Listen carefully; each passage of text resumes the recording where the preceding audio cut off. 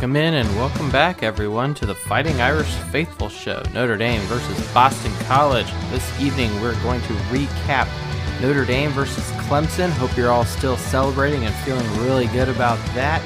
We are going to look at this Phil Jurkovec situation and other past Notre Dame quarterbacks, recap a lot of the Boston College hate, and of course, do a stat dump on you for Notre Dame versus Boston College this Saturday. So sit back, relax, pour yourself a drink. Let's go, Irish. Three wide receivers right. They're going to go for two. Back to throw. Walsh looks, has the time, lost the ball. The pass is batted down. It's batted down by two. Dawson throws, open receiver in the end zone. Touchdown, Notre Dame. Somehow, the Irish did it. Out of the pack, 30, 35. Goodbye, baby. At the 50, the 40, the 30, the 20, the 10. Bye-bye, rocket touchdown, Irish. Zibikowski looking for a block. Touch to the right to the 40. Gets a block, gets to the 45, 50. Up to the 45, 40, 30. One man to beat. 20, 15, 10. He's down to the 5. Touchdown, Irish. What's going on, Fighting Irish Faithful? Welcome back to the Undefeated Podcast, the Fighting Irish Faithful Podcast.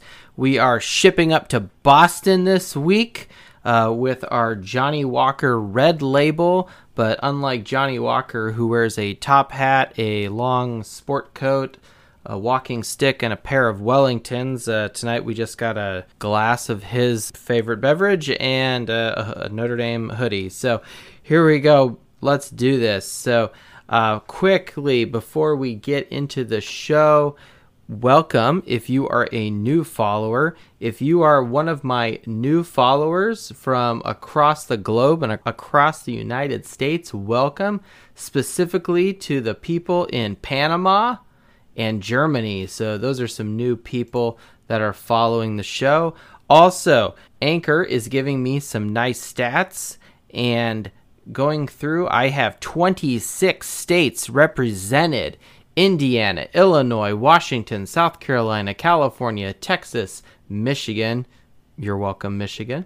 Pennsylvania, Ohio, Virginia, Wisconsin, Arizona, New Jersey, Tennessee, Georgia, Florida, Colorado, North Carolina, Minnesota, Kentucky, Maine, Alabama, Rhode Island, Mississippi, New Hampshire, and New York, the Empire State. So thank you, everyone from across the country. No one from Alaska or Hawaii yet. That we're looking for those guys. But yes, welcome, everyone. You, of course, can follow the show on the YouTube channel at Fighting Irish Faithful, on Anchor, as I mentioned, Spotify, and, of course, iTunes, or wherever you like to listen to podcasts on your smartphone. Or maybe you're old school and you actually still pull up your laptop or your PC at work or at home or whatnot. Anyway, does Alexa play my podcast? I'll have to ask her that later. That's another story for another time. All right. So Notre Dame defeats Clemson, if you hadn't heard. And if you haven't heard, get your head out of your ass. But what a great game. Again, 47-40.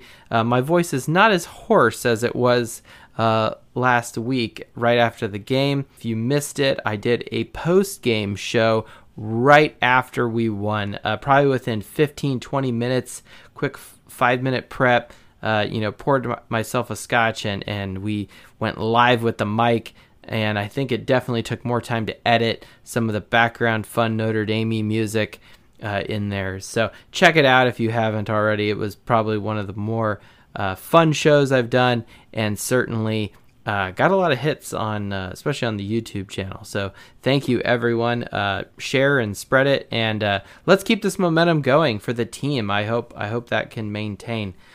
One thing I was not able to touch on the post-game show was highlighting our defense. Though I gave them many praises and kind of general accolades, didn't really have the opportunity to deep dive into some stats from the box score. Let's share some of those with you now. Notre Dame had a total of 2 sacks against Clemson in that game. Those 2 sacks were in the second overtime period when Notre Dame was up, and first down, second down, sack after sack. It was amazing. The first one was shared by Ogundeji and Jeremiah Owusu-Koramoah, and then the second one by Dalen Hayes. I mean, talk about going out with an exclamation point. As soon as Notre Dame had scored their touchdown after the first overtime, and we got the ball, of course, to start overtime period number 2, I knew we were going to win that game because our offense was firing on cylinders. We looked ready. We looked focused. We looked like the stronger team at that point, and our offense had that momentum. We're going to go down on the other side of the field, closer to the tunnel and closer to touchdown Jesus, closer to the Basilica, my favorite place on campus. And I knew Notre Dame would score, and we did with a Kyron Williams rushing touchdown. And then, of course, right after that, 2 huge sacks, an incomplete pass, and then 4th and 24, Notre Dame's defense just eats it up, forces them to do some crazy lateral stuff, and we won. So amazing, amazing, amazing, fantastic defense. You guys definitely won the game for us. Want to share some love out there to Kyle Hamilton, my favorite player. He was the leading solo tackler for the team. He had 8. Next would be Jeremiah Owusu-Koramoah, probably the defensive player of the game. 7 solo tacks. Shares half a sack with Ogundeji and 2.5 tackles for loss. So good on him. And then Drew White, our other starting linebacker, 6 solo tackles and 1 tackle for loss. So Notre Dame is definitely rising high. They're doing amazing things right now. We're ranked 2nd right now in the AP, 2nd in the coaches poll, just behind Alabama. And that should be no surprise. Everyone's given Alabama a lot of love. But Notre Dame's defense is certainly their strength. And of the stats of champions that I like to talk about a lot, 5 of them, Notre Dame's leading defensive stats right now at this point, 7-0, are better than the national champion average. 2 stats for offense are also better than the national champion average. Let's go through those. Rushing defense, I think the most important defensive stat, Notre Dame is 5th in the country right now, averaging 85 rushing defensive yards for their opponent. The national champion averages 105.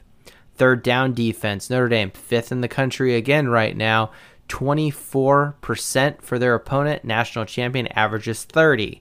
Scoring defense, Notre Dame 12th in the country, averaging 14.6 points per game for their opponent. The national champion averages 15.7. Tackles for loss, Notre Dame 8.43 a game. National champion averages 7.3. And fourth down defense, Notre Dame averaging 42% for their opponent. National champion averages 43%. So good on the defense. Those 5 categories definitely showing their strength and on par and better than what past champions like Alabama, Clemson, LSU, etc. have all done over the last 10 years on average. Offensive category, the 2 that Notre Dame's best and their strength, third down percentage, Notre Dame is 11th in the country right now at 54% on third down. National champion only averages 48%. So they're definitely ahead of the curve there. Rushing yards, no surprise there. Behind Kyron Williams and our great offensive line, Notre Dame is averaging 227 yards a game on the ground. The national champion averages only 166. So, and that's probably skewed because a lot of those national champions have Heisman level quarterbacks. But regardless, no, these are things that I think if you're in a discussion with any people who are Notre Dame haters, you tell them these stats. You tell them Notre Dame's dominating on third down. They're dominating in rushing yards. Their rushing defense is better than most people right now. You tell them those stats and just beat it into them until they finally get it. But most likely they'll still be Notre Dame haters, and, well, there's nothing we can do about that except sip your glass of whiskey and just wish them good day. All right, the subject everyone wants to talk about, which is Phil Jurkovec. Is it Jurkovec? Jurkovec? I've heard it all, and I honestly really don't care because he doesn't even play for Notre Dame. I personally am a fan of Jurkovec, so I think that's what we're going to do. Kind of sounded very Russian-Ukrainian there. Phil was, of course, our backup, and he is part of a long line of backup quarterbacks that have transferred out of Notre Dame under Brian Kelly. More to come on that. I find it ironic, and I think I saw this on Twitter. Someone said that the backup quarterback for Notre Dame ends up going to the backup college. So that might have been Rockney's Ghost who had tweeted that, but I thought that was quite funny. Phil right now is doing actually pretty good, I'd say, for a quarterback right now in 2020 college football year. And if you compare his stats up to Ian Book, most of them he has the edge.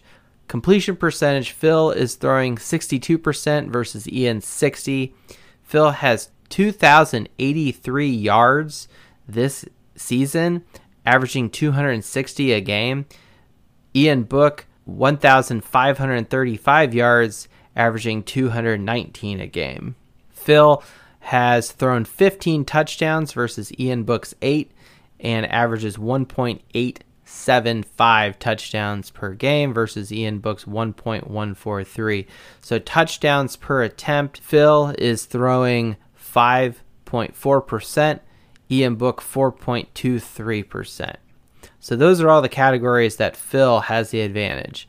Now, Ian Book has the advantage over Phil in the following categories. Yards per completion. Ian Book 13.5 versus Jurkovec's 12.1. Interceptions. Ian Book has only thrown 1 interception versus Phil's 4. Touchdown to interception ratio. Ian Book at 8 and Phil at 3.8. So clearly an advantage. Phil averages half an interception a game. Ian Book 0.14 per game. So also attempts per game. Ian Book has averaging 27, Phil 34.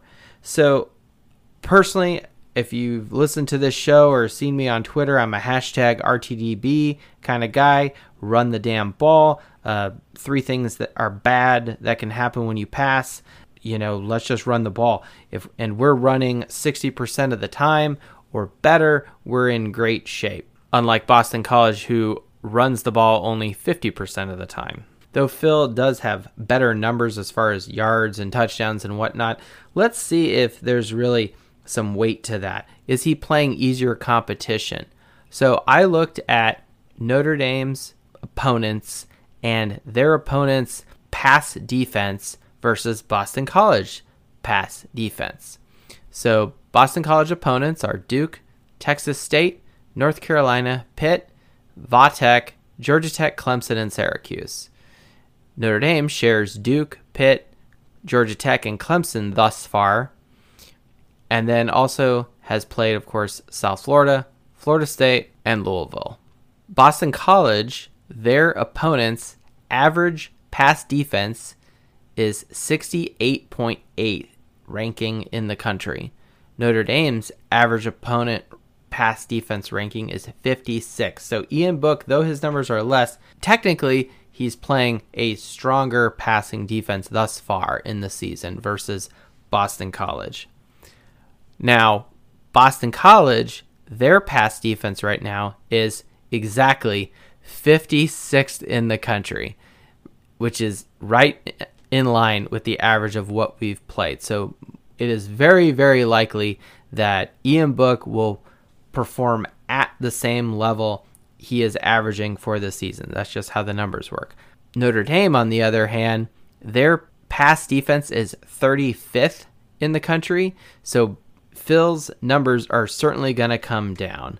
Phil is the 7th quarterback to transfer under Brian Kelly. I went back since 2010 and looked at all of the, big starting quarterbacks or big names that have been on the roster since Brian Kelly's been the head coach. And there are more quarterbacks that have transferred out under BK versus those who have stayed, graduated, gone to the NFL, what have you, or are still there.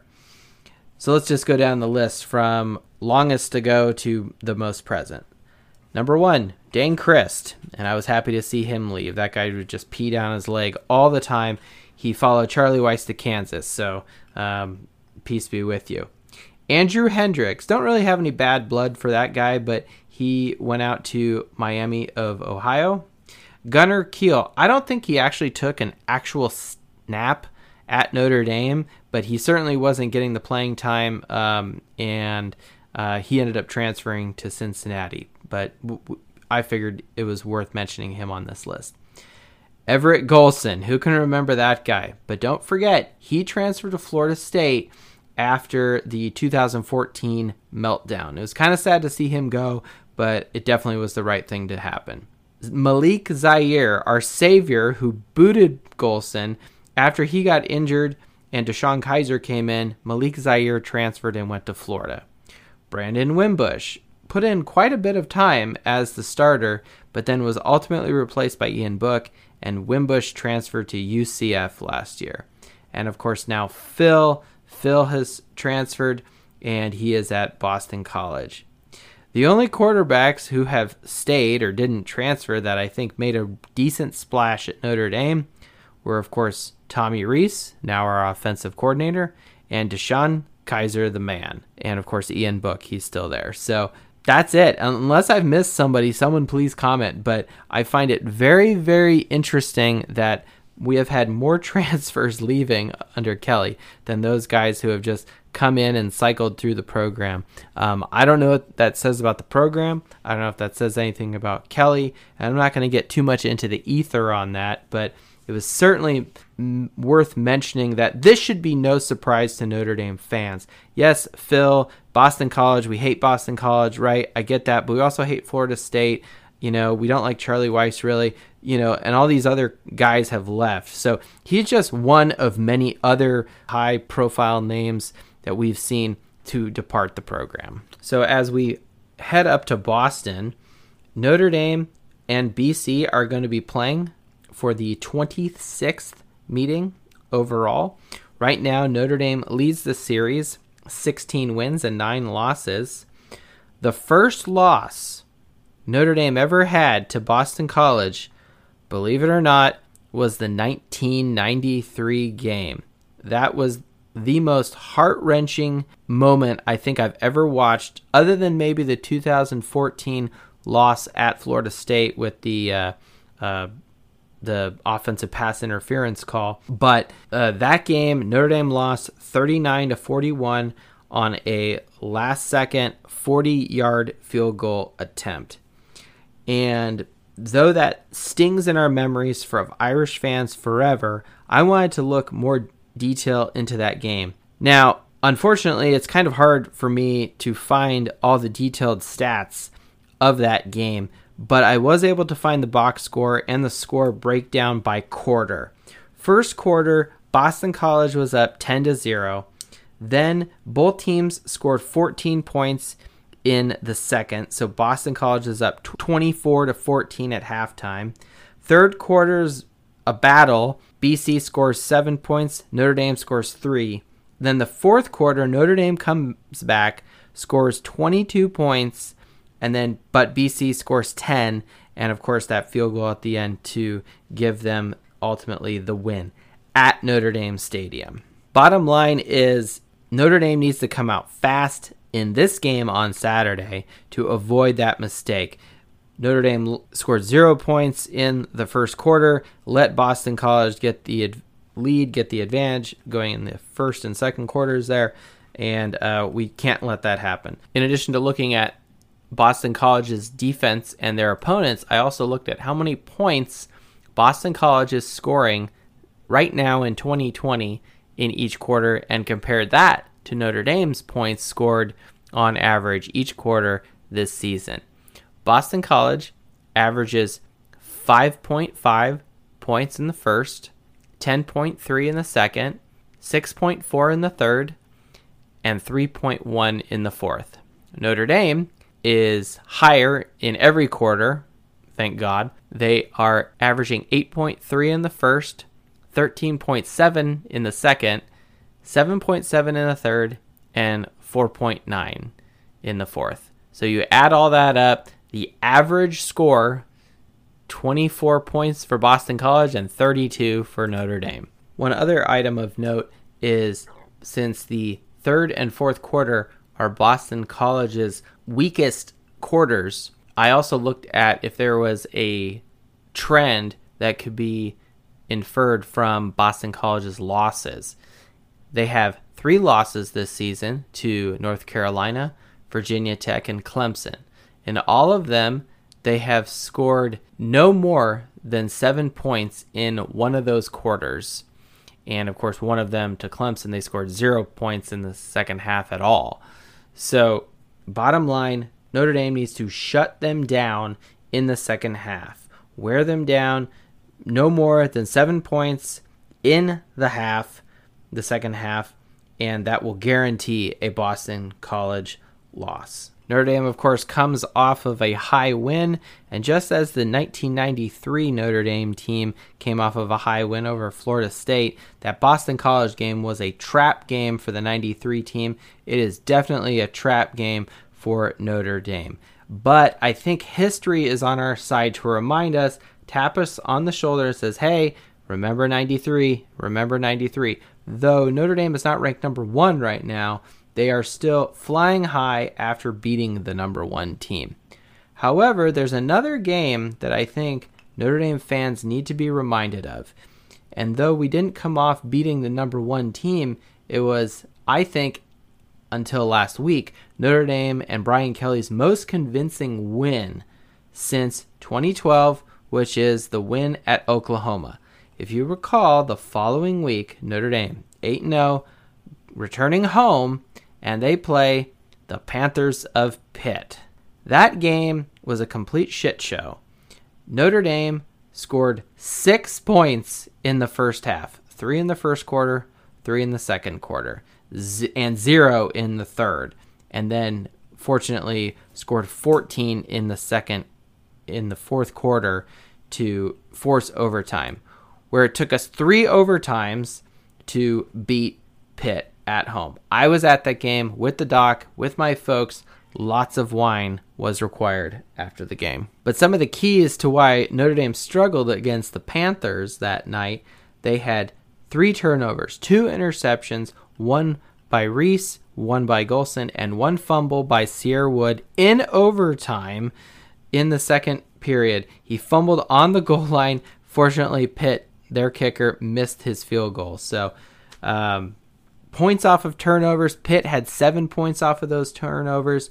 One other thing of note is Notre Dame passed for 54% completion percentage. We had 53 passes and 51 runs. Yikes. High plays there.